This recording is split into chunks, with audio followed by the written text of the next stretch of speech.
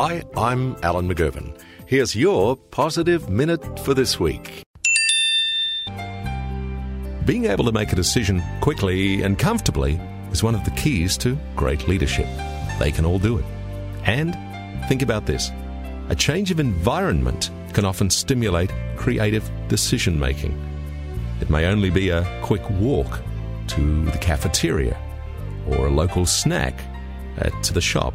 The change of physiology, physically getting up and walking out, and the change of your mindset might just give you and your cluttered mind that breath of fresh air and the ideas that you need. That's why you should never work through your lunch break.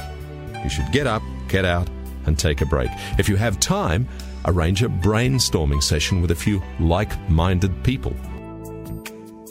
Hope you got something from this week's Positive Minute. Just part of McGovern Media's commitment to growing you and your career or business. Thanks for sharing this Positive Minute and our monthly interviews with your friends. Don't know who we are? Well, you can find out more about us at mcgovernmedia.com.au. Keep in touch and believe in miracles, because you are one.